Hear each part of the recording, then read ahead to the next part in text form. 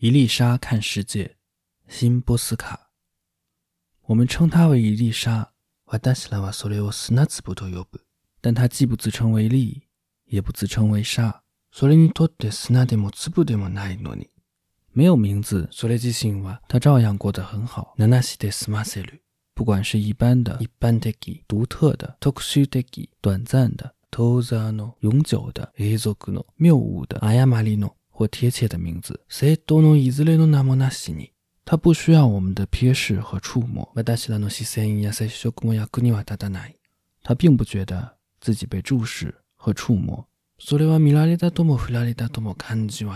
它掉落在窗台上这个事实，只是我们的，而不是他的经验。对他而言，这和落在其他地方并无两样。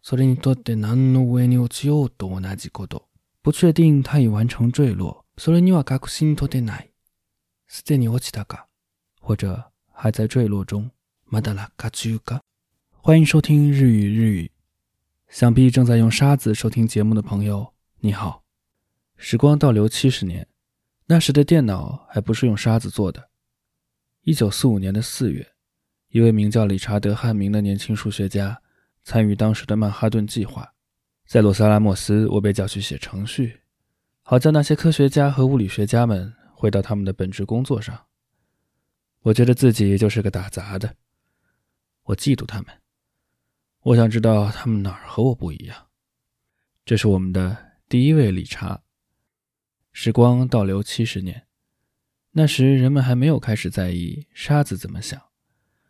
1945年7月，作为曼哈顿计划的一部分，人类历史上的第一次核武器引爆实验在新墨西哥州的沙漠里炸响。沙子们听不见自己飞溅于无所谓小或大的石頭上的声音。这一切都在本无天空的天空下。落日根本没落下。不躲不藏的躲在一朵不由自主的云后。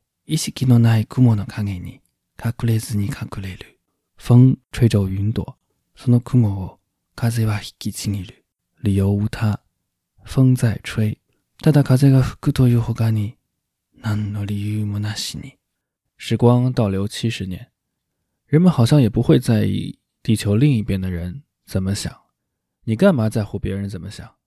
这是让我们的第一位理查嫉妒得要死的第二位理查，物理学家理查德·费曼的一本口述自传的名字。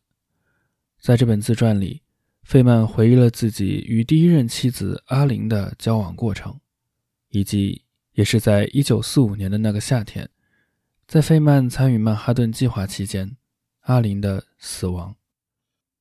当班护士进来，确认阿琳已经死了，又出去了。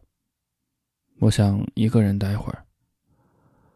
我坐了一阵，上前吻了她最后一次。我惊讶地发现，她头发的味道一点没变。当然，事后再想起来，头发的味道没理由这么快改变。但对当时的我来说，这是个刺激。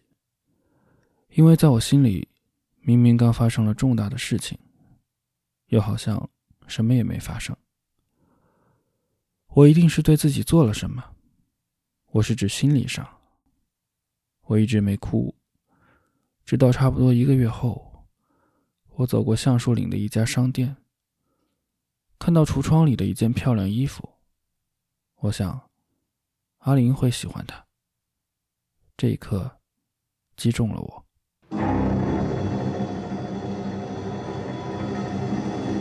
Richard.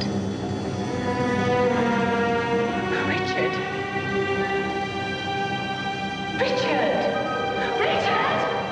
Richard. Richard. 第一位理查。I have studied great scientists ever since I was at Los Alamos during the war. What is different those who do and those who do not do significant things? Mainly, it's a matter of style. 第二位理查。I can live with doubt and uncertainty and not knowing. I think it's much more interesting to live not knowing than to have answers which might be wrong. 第三位。Good afternoon, Mr. McKenna. You don't know me. Yes, good afternoon, Mr. McKenna. 时光倒流70年，剧作家理查德·科利尔回到70年前，寻找女演员伊莱丝·麦肯纳。他得而复失。Yes. 1 o'clock. Outside the hotel. 他失而复得，但唯独对我们，他们才是三位理查。でもそれは私ら人間の3秒間。時光飛逝，如傳遞緊急訊息的信差。時間は架空な知らせを運ぶ死者のように走り抜けた。然而那只不過是我們的名譽。だがこれも人間側の比喩に過ぎない。